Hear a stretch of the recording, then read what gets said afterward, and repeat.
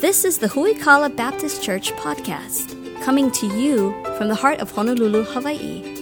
Huikala is a dynamic family of faith committed to solid Bible teaching, discipleship, and helping you grow in your faith. Grab your Bible and prepare to dig deep into the Word with Pastor Anthony King.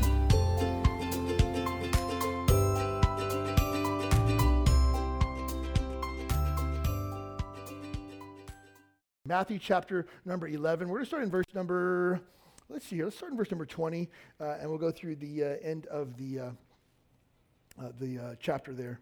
I think this slide, of course, I can't blame it on anybody. I made the slides. It says it goes through verse 31.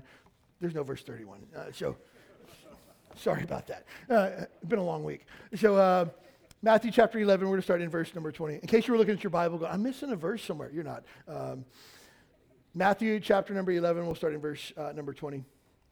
Just to give you a little bit of context before we jump into verse number 20, I'll give you a little bit of a backstory. Jesus has gone through multiple cities and he's done incredibly awesome things. He's done miracles. He went to a wedding. He turned water into wine. He's taken blind guys and making them see. He's taken people who are deaf, don't even have holes in their ears, and making them hear for the first time. There's people who haven't been able to walk that are able to stand up and take off running for the first time ever. There's people that have had leprosy and Jesus heals them from an incurable disease. And Jesus has done a lot of really good stuff, but it's important to understand this. When Jesus does something, he always does it for a reason. That's really important.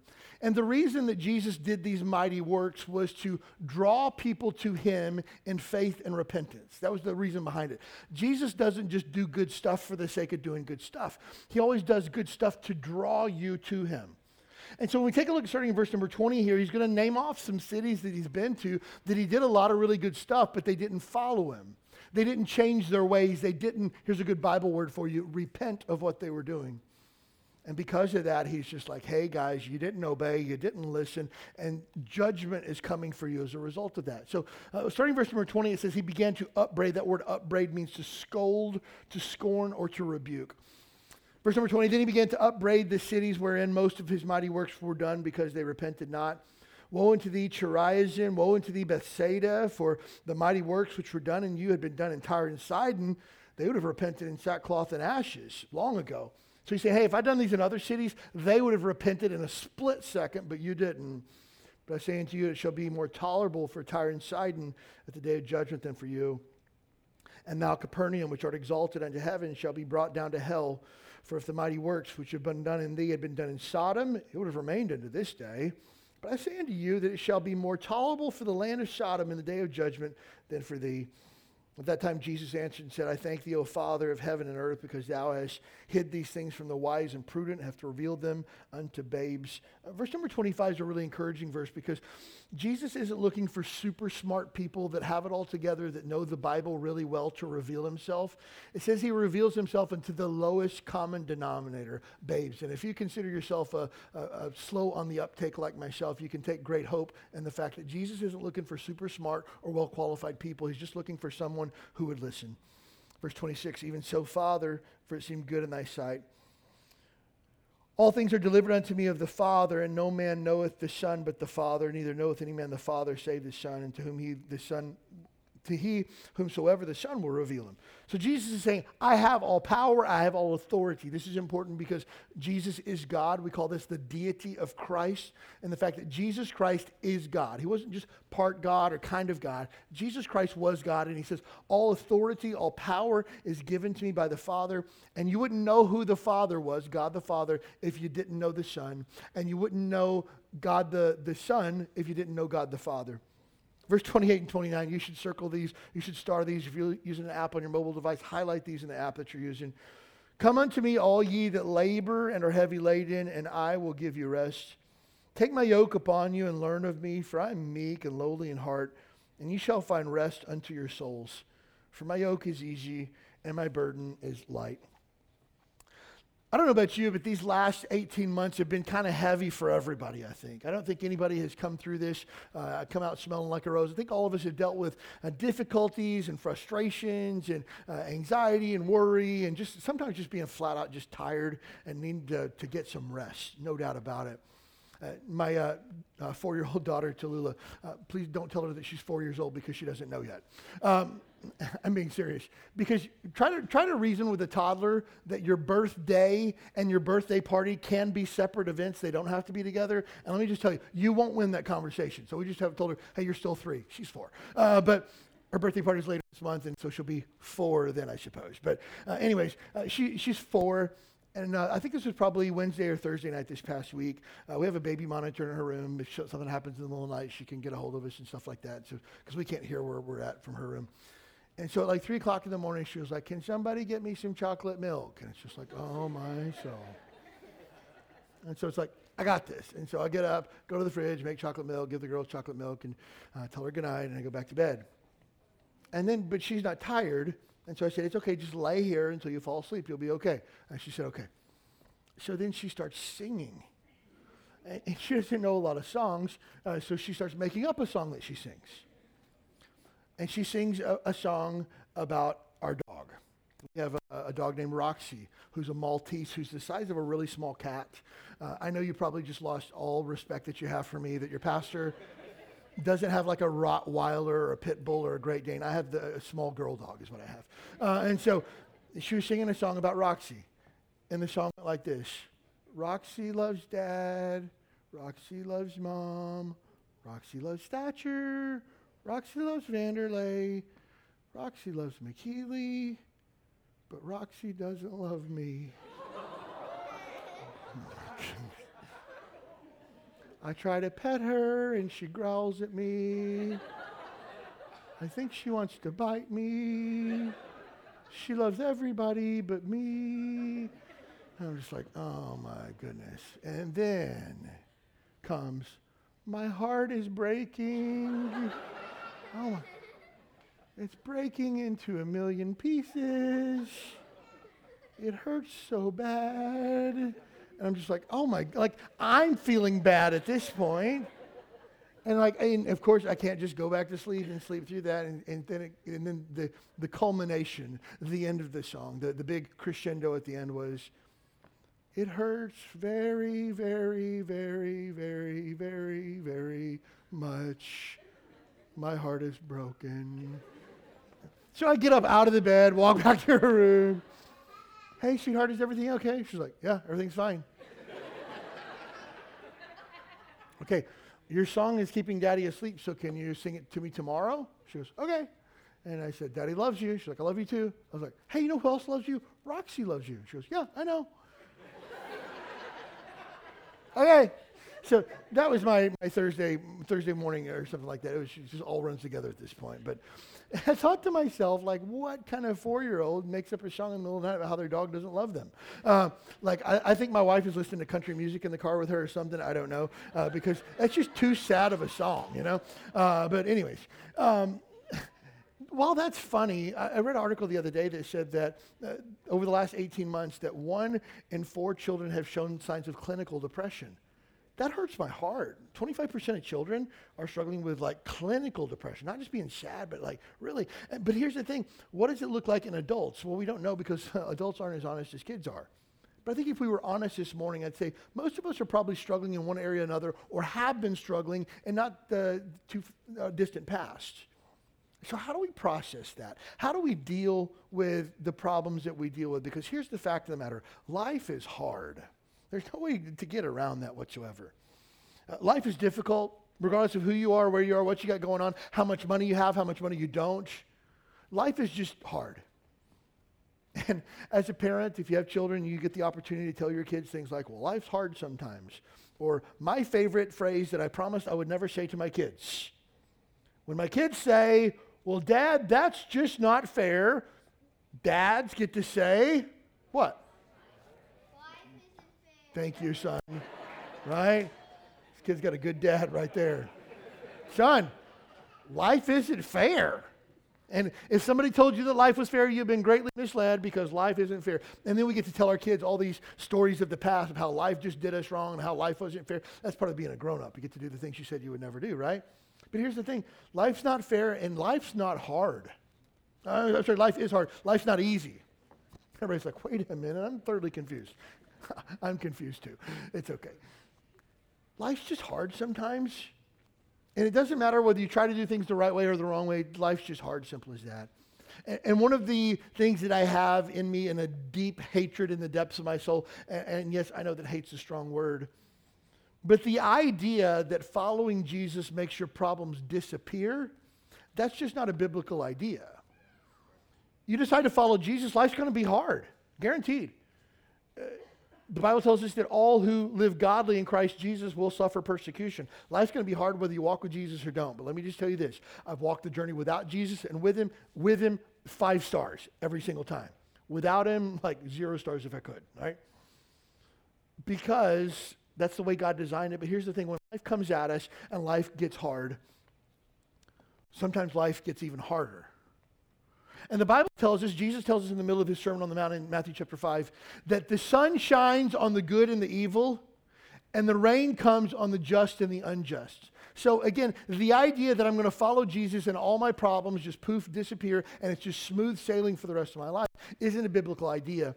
And when people get the idea that Jesus makes their problems poof, go away, and then they still have problems, they think to themselves, either I'm broken or Jesus is broken, but this just isn't working.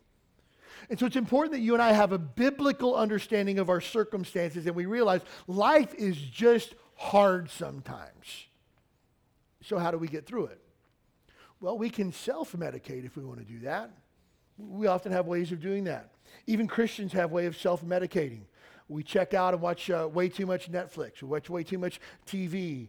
We get involved in stuff on the internet that we shouldn't get involved with. We dive into the world of social media and we begin to criticize what everybody else is doing, what they got going on. We get into arguments on the internet with strangers in the comment sections on posts. Please don't do that. And if you're doing it, stop.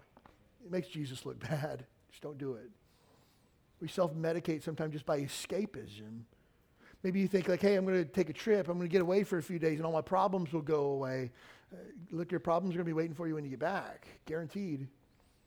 Sometimes people self-medicate with alcohol. I just need a couple of beers after work to just kind of unwind and let my nerves go and just settle down a little bit. And you think that that's going to help you.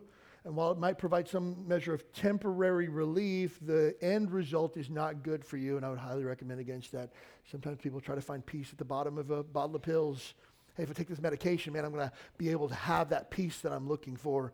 And let me just tell you this, self-medication never works ever, ever, ever. Sometimes people think materialism and getting stuff. And look, my dresser is full of workout shorts that I bought because I just needed to buy something to make myself feel better, right? I'm going to get a new pair of socks. My wife is like, you have 12 pairs of socks. I know, but I need more. Just the thought that, hey, if I just buy this, I'll feel better for a minute, but then it doesn't work. So we self-medicate. And that doesn't work. So what do we do? Where do we turn? How do we find peace for our souls? People think sometimes that the relationship aspect of their life is what's missing. I'll never forget, Angela and I were talking to a single young lady one time, and she says, I just feel like if I could get married, all of my problems would go away. And all the married people are like, that's the funniest thing I've ever heard in my life, right? And we tried to explain to her, excuse me, you are marrying a sinner. 2 sinners come into a marriage with 2 sets of problems. How many sets of problems do you have? You would think 2, but no, they multiply exponentially. There's more problems than you started with. And so, and I'm not anti-marriage. I'm 100% for marriage. Like, if I had met my wife and knew how good marriage was, I would have gotten married when I was like 10. That's the best thing I've ever done in my life, right? So I'm not anti-marriage, but if you think that being married will solve what ails your soul, you're mistaken. I know married couples that think to themselves, oh, if we could just have a child, and we've been trying for so long to have a child, if we could just have a kid would fix all of our problems that we have. It doesn't fix anything that's broken inside of you because what's broken is inside of you. And so whatever you're chasing after that you think is what you need to get through what you're going through, you're just looking in the wrong place. And unfortunately for many people, they'll spend so much time following after what they think is a solution, only to find out in the end it never was a solution to begin with.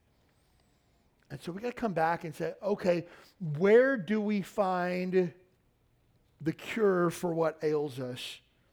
Here's what Jesus offers. Jesus offers an invitation to everybody who's gone through it and is tired. Take a look at verse number 28 in our passage. Come unto me, all ye that labor and are heavy laden. That word labor means that people who have been at it for an extended period of time. One who toils or works for a long time without a break is what that word means.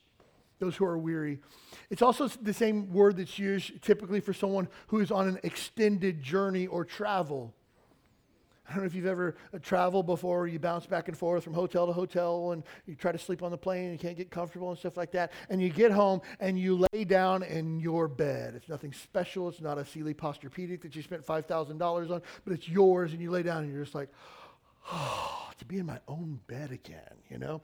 What a relief. That's the idea of those that are weary, those that are just bouncing back and forth and can't find a good place to rest. And I don't know about you, but I am exhausted from the last 18 months. They come up with new phrases every day for the things that ail us, which shouldn't surprise us, but there's actually a thing called COVID fatigue. People are just tired of COVID, right? Not that they've had COVID and they're fatigued. I think there's a different term for that. But people are just tired of the whole thing that's going on.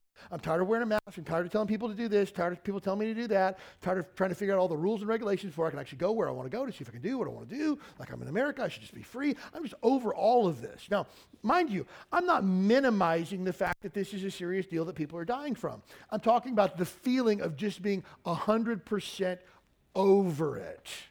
That's the idea. Jesus says, oh, I've got a fix for that. I got you. I'll take care of that for you. All those that are weary, I don't know about you, but sometimes life just comes at you and you just get tired in the fight. And you're just like, I just want to go to bed and hopefully tomorrow will be better. And then sometimes we wake up and we were just being dramatic the night before. That happens to me. And then some days you wake up and you're like, things aren't better, things are worse. And Jesus says, I got you. Jesus also sends an invitation to all who are carrying a heavy load.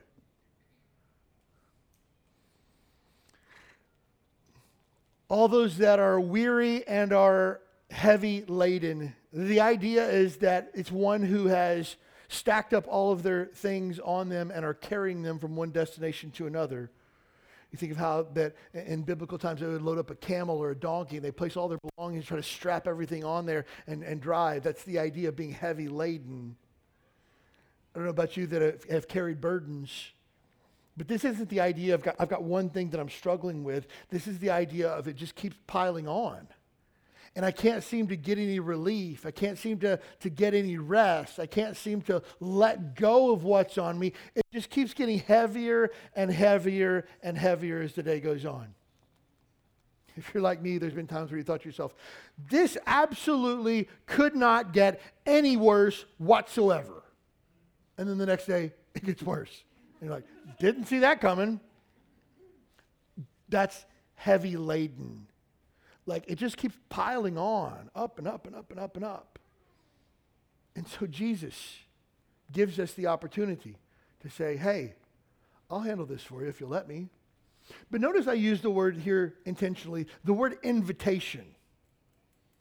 Because if you ever received an invitation, whether it's to a wedding reception or a birthday party or something like that, and there's a thing at the bottom that says RSVP by a certain date, and sometimes people put the little card in there to say, yes, I'm coming, no, I'm not. If you have an invitation, it's not a mandate. You're not required to do anything. It's an invitation. If you want to come, you can. If not, no sweat. That's the idea behind the invitation that Jesus brings. If you want to continue to be exhausted, go for it. You're welcome to do that. You want to continue to carry your burden on your own? You're more than welcome to do that. But Jesus is saying to you today, you don't have to do that. I got this. If you're willing to allow me to shoulder this burden with you. Jesus said in John chapter 7, verse number 37, on the last day in the great feast, Jesus stood and cried and said, if any man thirst, let him come unto me and drink. Jesus says, you're thirsty? I got something you can drink. Jesus told the woman at the well in John chapter 4, hey, lady, I got a drink. The water that I offer you, you can drink it and you'll never be thirsty again for the rest of your life. She's like, let me have it because I'm tired of coming to draw water every day, that's for sure. But he was saying, I'm going to give you something that your heart craves, that once I can meet that need, you'll never crave it again. Sounds like a pretty good deal to me. Jesus says in John chapter 6, verse number 37, And all that the Father giveth me shall come to me, and him that cometh to me I will in no wise cast out. Here's the thing. Jesus offers an invitation to bear the load for anybody that would come to him. And we sometimes think to ourselves, I don't think that applies to me because I've done a lot of terrible stuff, or I've ran from God for so long, or I don't even really know how to give God my burden. I don't even really know what it means to walk with Jesus. And please understand, attending church and walking with Jesus are two different things. They're not the same. Because being a part of a church family should be part of your walk with Jesus, but it's not the same thing as like I attend church once a week. That's not walking with Jesus. Walking with Jesus is every single day with him. And so the idea of this is that Jesus says, hey, I'm willing to carry your burden. Anybody that comes to me, I'm not going to turn anybody away. Everyone can receive help here. And here's what Jesus offers to do. If you notice in this passage here, Jesus never says, I'm going to make your problems go away. Because again, that's not a biblical idea. You can read the Bible from Genesis to Revelations, and nowhere is there a promise that when you become a Christian or when you follow Jesus, that all of your problems go away. It's just not there. And let me help you with something. Any form of so-called Christianity that claims following Jesus makes you healthy, wealthy, and wise is not biblical Christianity. It's not how it works. Here's what Jesus says, though. Take a look at Matthew chapter 11, verse number 28. Come unto me, all you that labor and are heavy laden, and I'll give you rest. And take my yoke upon you and learn of me. You see, Jesus is offering to shoulder your burden with you. That word yoke isn't typically a word that we would think of in our regular vernacular vocabulary. The idea is this, though, when two oxen plow a field, to keep them together, to keep them on the same track, to allow them to accomplish more together than they could separately, farmers would typically put a yoke on them. Think of it like a big piece of wood on their back with loops underneath it. Sometimes you go to like Western restaurants, they'll have them like hanging on the wall and stuff like that. But the idea is that you put the head of these oxen in there where they were connected by this wood on their back. They couldn't go their own way. They couldn't do their own thing. They could only pull together as a team. And Jesus says in verse number 29, take my yoke upon you. Hey, I'm willing to shoulder your burden for you. I don't know if you ever got to see those World's Strongest Man competitions they show on like ESPN2 at like 3 o'clock in the morning. But you see those big, huge guys that have the big cross beam here, big steel structure that they have with the weight plates on there, and they're just like taking one step at a time. My wife and I were watching that one time, and the sign up there said 900 kilograms. She said, how much is that they're carrying? I was just like, I'm terrible at math, but it's like close to 2,000 pounds. And she was like, what? And these guys that are built like larger than my refrigerator, right? Got these things on their back and they're carrying them. Like, what does that have to do with anything? Those things are called yokes. Y-O-K-E, yoke. And the idea is that you have a burden placed on your back that you have to move with. Nobody puts their oxen in a yoke to lay down and go to sleep. They're in there for work, for pushing forward, for forward progress. And so Jesus says to you and I today, take my yoke upon you. I'm willing to link up with you. I'm willing to hook up with you, and we can do this together as a team. If you can imagine being a farmer, you didn't always have two oxen that were the exact same size, exact same strength, exact same ability to plow the field. So sometimes they would yoke them up together, an older one with a younger one, or a bigger one than a smaller one. And let me just tell you, when it comes to yoking up with Jesus, it's not a fair partnership that we have. So that tells us he's willing to do the majority of the work on our part. He's willing to shoulder your burden. Whatever you're going through, he's willing to take it with you. Notice I said, take it with you, not from you. I'm trying to be really, really clear that whatever you're going through will not go away when you decide to follow Jesus and do it his way. I'm just telling you, it's going to be a whole lot easier because he's taking the burden off of you and he's placing it on himself. All you got to do is walk beside him and stay connected to him. Man, what a great promise. 1 Peter chapter 5, verse number 7 says, casting all your care upon him because he cares for you. But here's the thing, that you and I need to take whatever is ailing us, whatever is burdening us, and we need to place it on Jesus and let him have it. And if you're anything like me, you're super impatient. Sometimes I'll lay my burden down like, hey, I got this burden that I'm carrying. Jesus, I'm going to place it right here, and I'm going to let you have it. And I step back. Okay, you're not going to do anything with it. I got it again. Pick it back up. I'll take it. I'm impatient. You can't be that way. If Jesus is going to take your burden, you got to leave it with him. And again, you might not see great progress in the first 24 hours or 48 hours, but I'm telling you this, Jesus has promised to carry the load. Let him carry it. He's faithful like that. Take a look at verse number 29. Not only does he say, take my yoke upon you and learn of me, for I'm meek and lowly of heart, and you shall find rest unto your souls. You want to really have your burden lifted? Get to know Jesus. Look at verse number 29. Take my yoke upon you and learn of me. Jesus wants you to know him.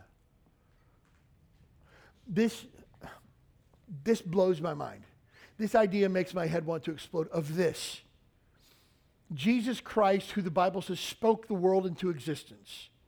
That everything consists because of Jesus' power. Jesus Christ, who always was God, will forever be God, became a man and dwelt in the flesh. John chapter 1, verse number 14, the Word became flesh and dwelt among us. God became a man in the form of Jesus Christ. He never stopped being God, but he did become a man. So he lived this earth 33 and a half or so years. He went to the cross, he suffered, he bled, he died, he rose again the third day victorious over sin, death, and the grave. While on here, he performed some of the greatest miracles man has ever seen. He said some of the greatest statements that have shaped the world that we live in today. He ascended to the right hand of the Father, and he sits beside the throne of God right now, and he's coming back one day. And what does he want? What does he want? He wants to know me. He wants me to know him. What? Like, God wants us, like Jesus wants us to have a relationship, he and I? Yeah, he does. That I don't grasp that. Like, I struggle to make friends because I'm socially awkward. But Jesus wants to be my friend? Huh. That's helpful. You know why? Because when everybody else has turned their back on me, when other people have said hurtful things to me, when other people have abandoned me and left me, Jesus says, I just want to carry your load with you and be your friend. Wow. Jesus, what a friend for sinners. What a great thought. But here's the thing. Jesus wants you to know him because that's what's best for you. Jesus wants you to know him because the more that you know him, the more you'll trust him. And I can give him my burden and I can trust him completely because I know that he's faithful. I know that he's good. And so the more that you know Jesus, the more that you'll trust Jesus. The more that you know Jesus, the more your faith will grow. You can believe more now that you've seen what God's done in the past. You've seen his faithfulness again and again and again and again. In times where you have not been faithful, he has always been faithful. And then your faith grows as you see that. The more that you know Jesus, the more that you'll love Jesus. Oh man, I'm telling you this. The more that you know him, the more that you'll love him. I remember my wife and I first started dating. It's so exciting those first few weeks. Just getting to know each other and telling stories and learning about their family and where she grew up and her schools that she went to, what the school mascot was and what sports she played and stuff like that. Great time getting to know her. And the more that I got to know her, the more that I loved her. Then there were times the more that I know her, the more frustrated I was.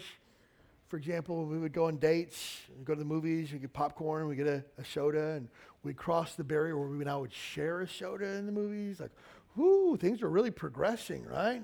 Sharing a soda, that's a big deal. And I went to take a drink of my soda, and the straw didn't work. And I look at the straw, and the top of the straw had been bitten so that it was flat.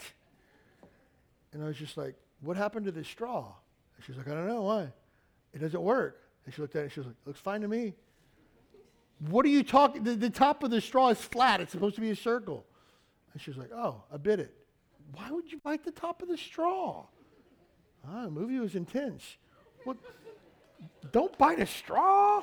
What What's wrong? And then you know this too, like after you bite something and you get a hole in the side of it and you straighten it out, you try to suck it up, it doesn't work because now there's a hole in the side, it's like coming out. And it's just like, I'm having to take the lid off and drink my soda. It's just like, this is so frustrating, right?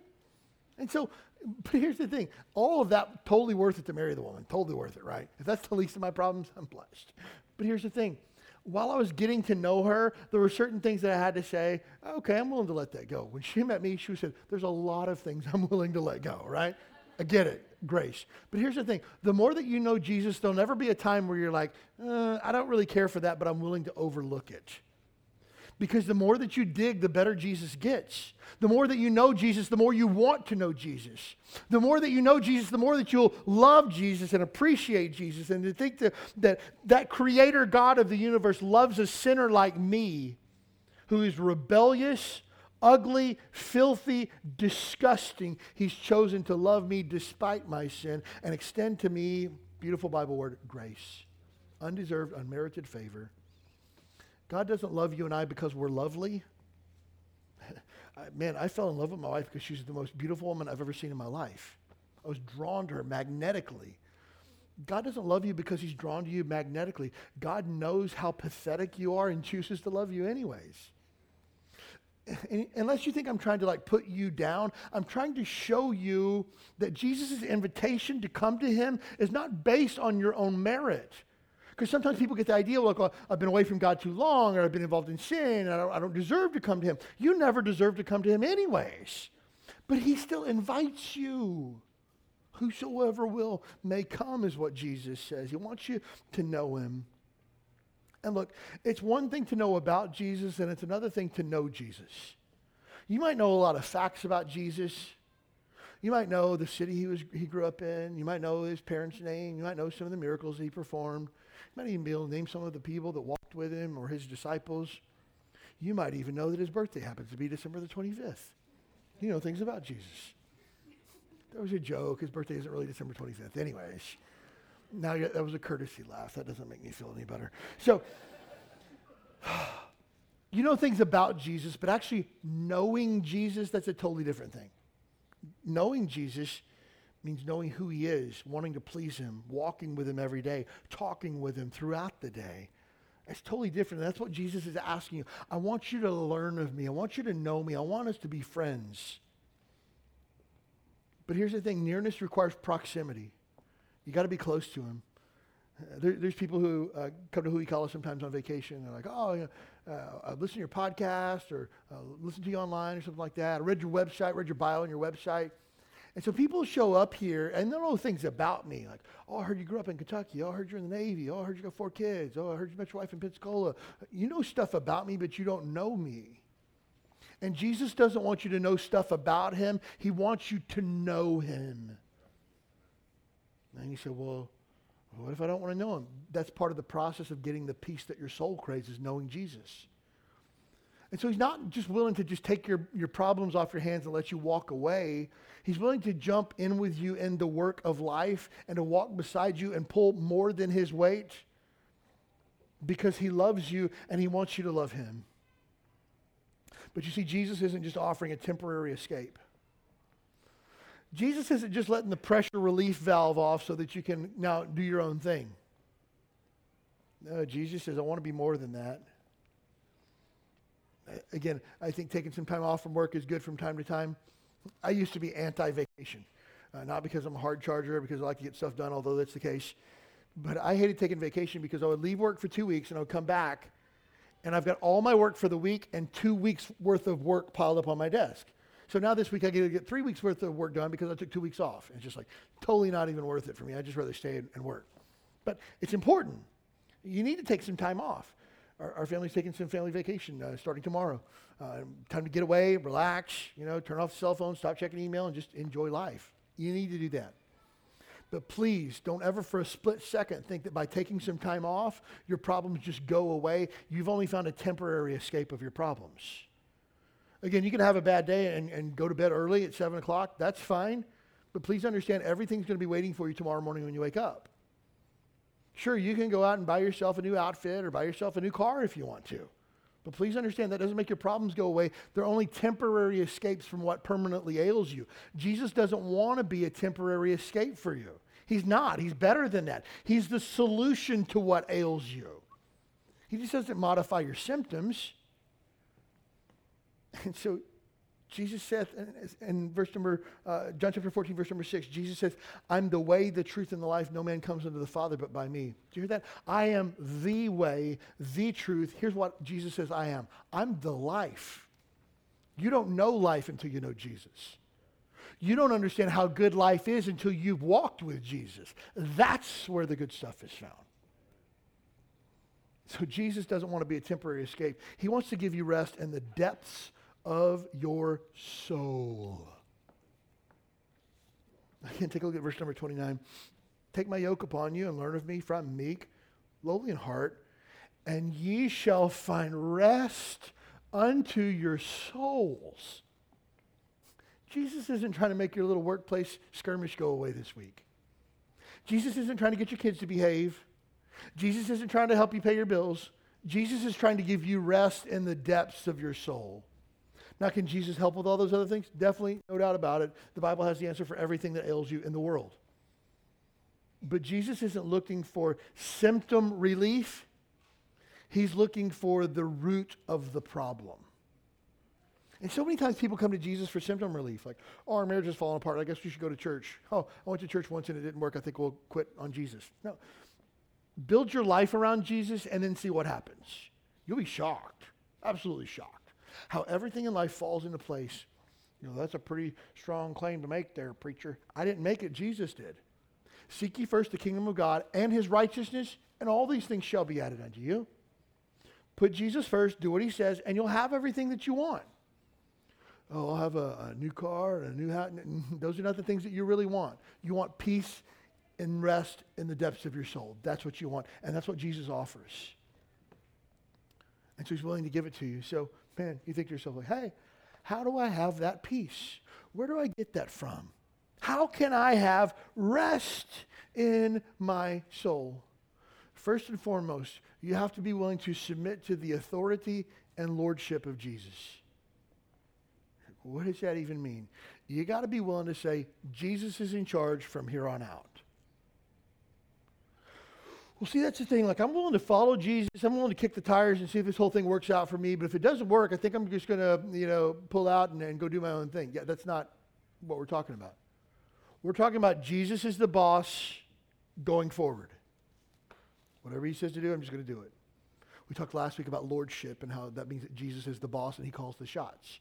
You and I are the slaves. We just do what the master tells us to do. But you want peace? Get in the yoke.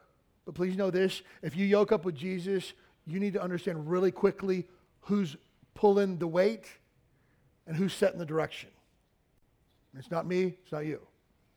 If people say, oh, I'm not willing to do that, you'll never find rest in your soul then. You just won't. Please, by all means, go do your own thing and let me know how it works out.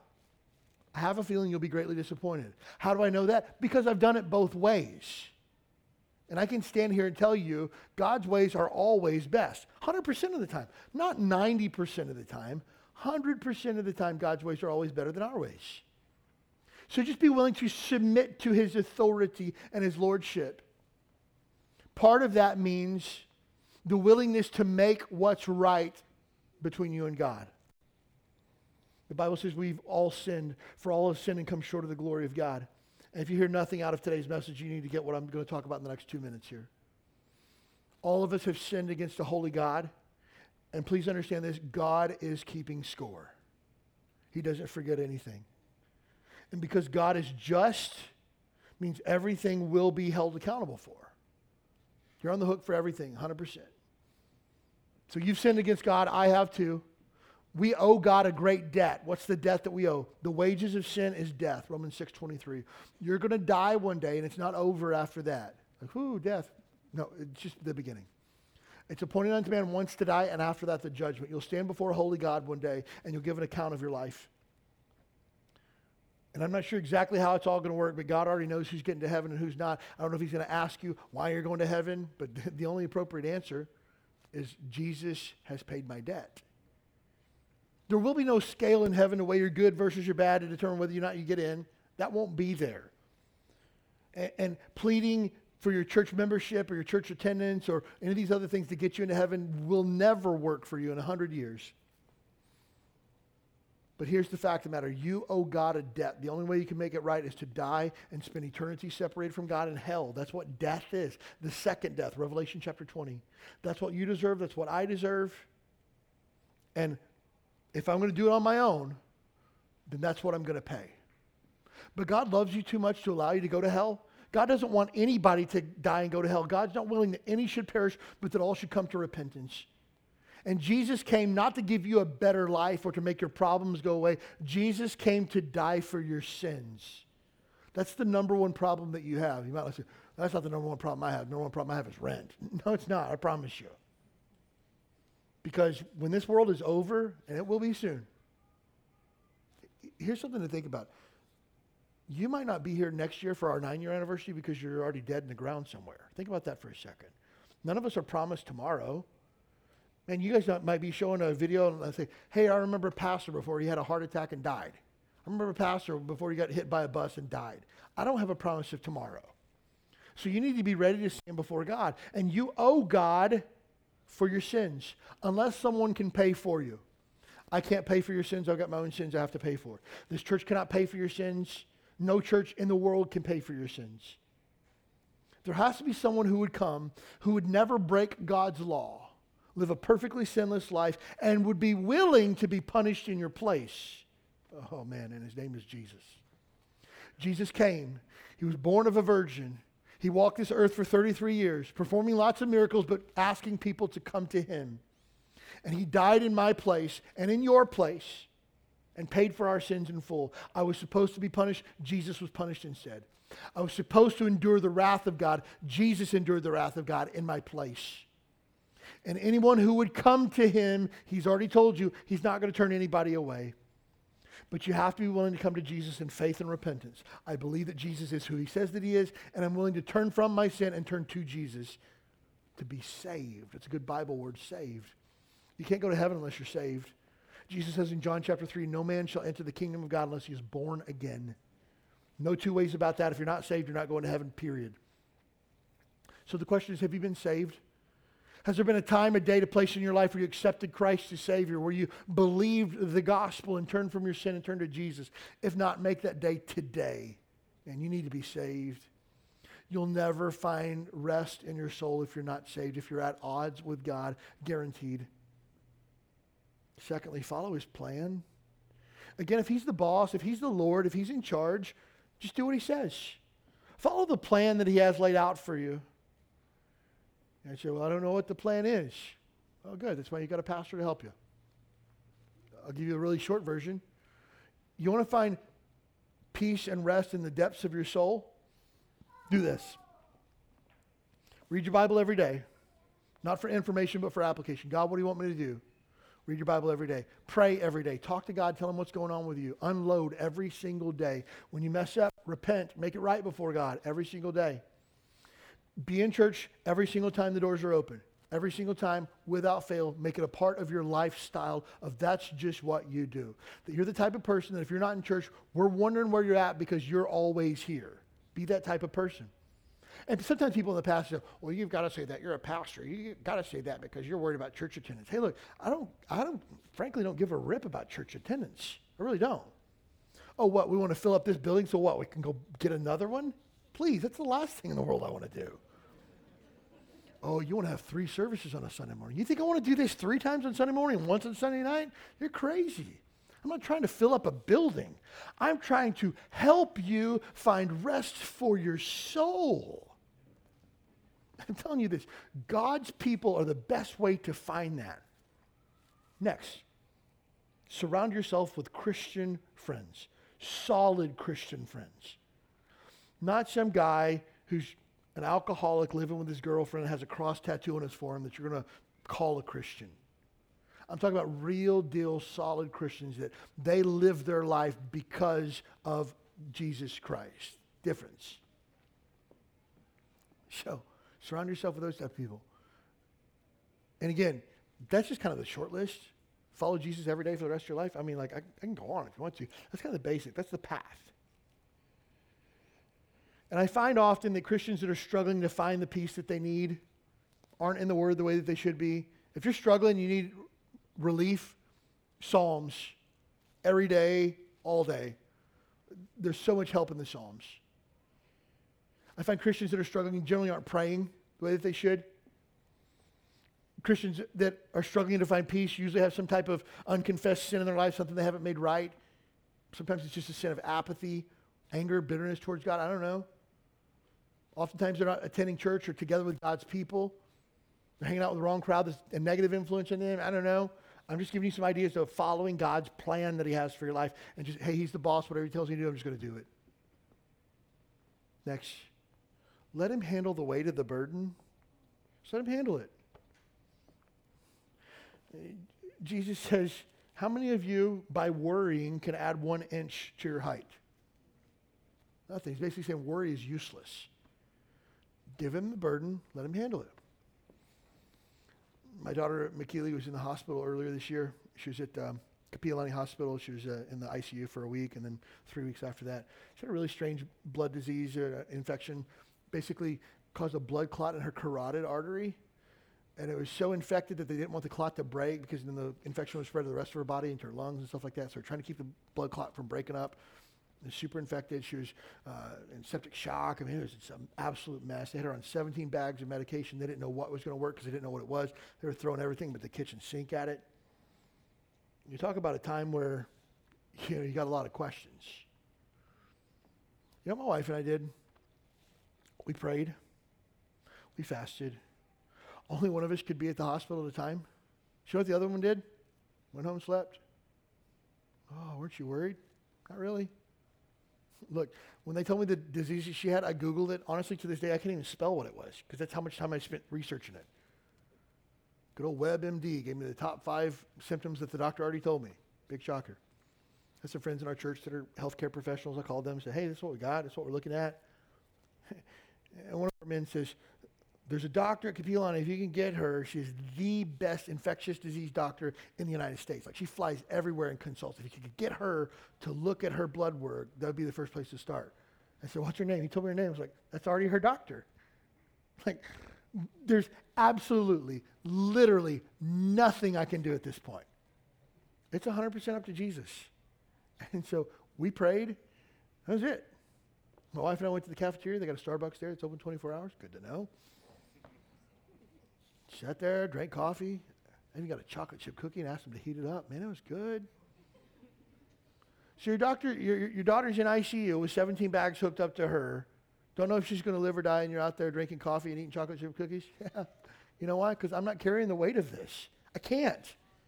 There's literally nothing I can do to make this situation any better. But Jesus has all the answers, so I'm just going to let him carry the burden. That's what I mean by unloading yourself from that. And finally, trust the process. Again, if you're looking for something that's going to make your problems go away by the afternoon, you just got to trust the process. It's not going to work that way.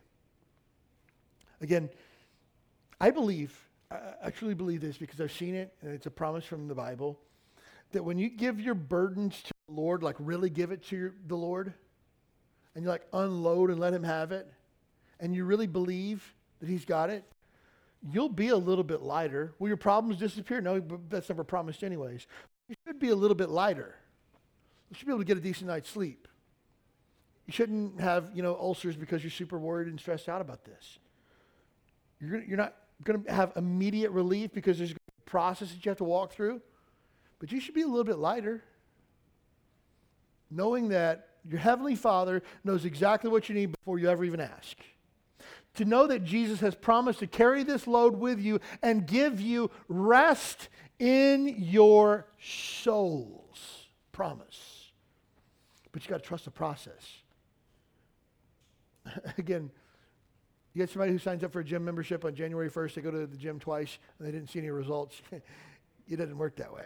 You got to stick at it, They say that noticeable physiological change requires 90 days of consistency. like working out and making a fitness plan. It's 90 days.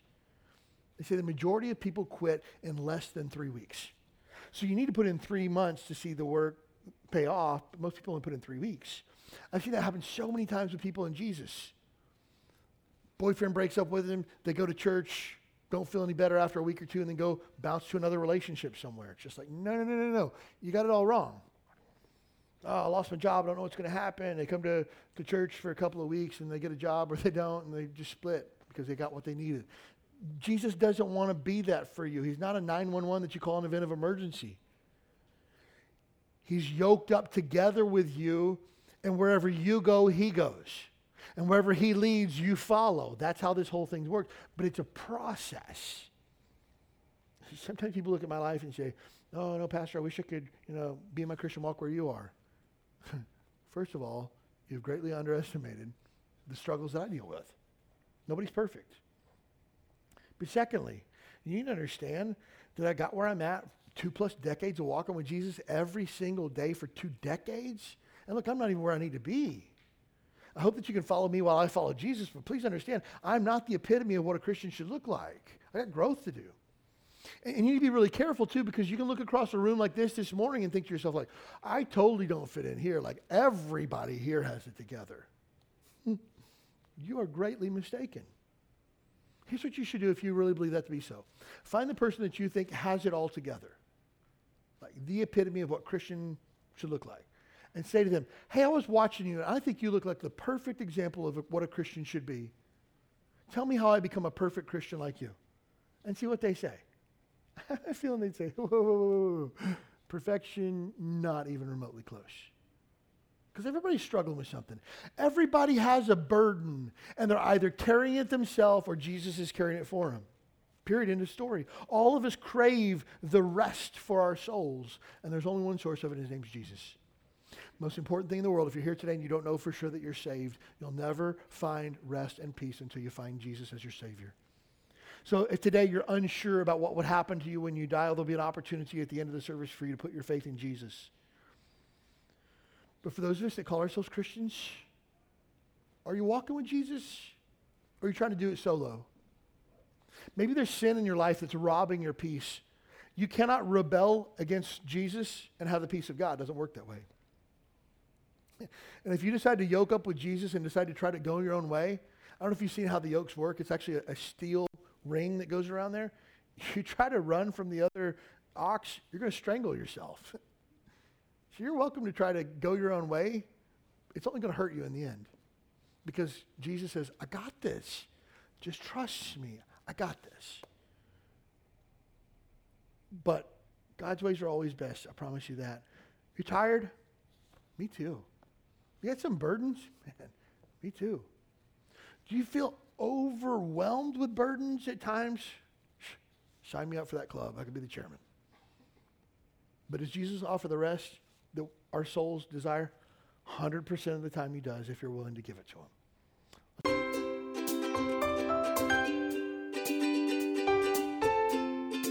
Thanks for joining us for the Huikala Baptist Church podcast. We'd love to have you as our guest this Sunday morning at 10 a.m. You'll find exciting classes for your keiki, a welcoming church family, and a message from the Bible that's sure to encourage your heart. Join us this Sunday. You belong here.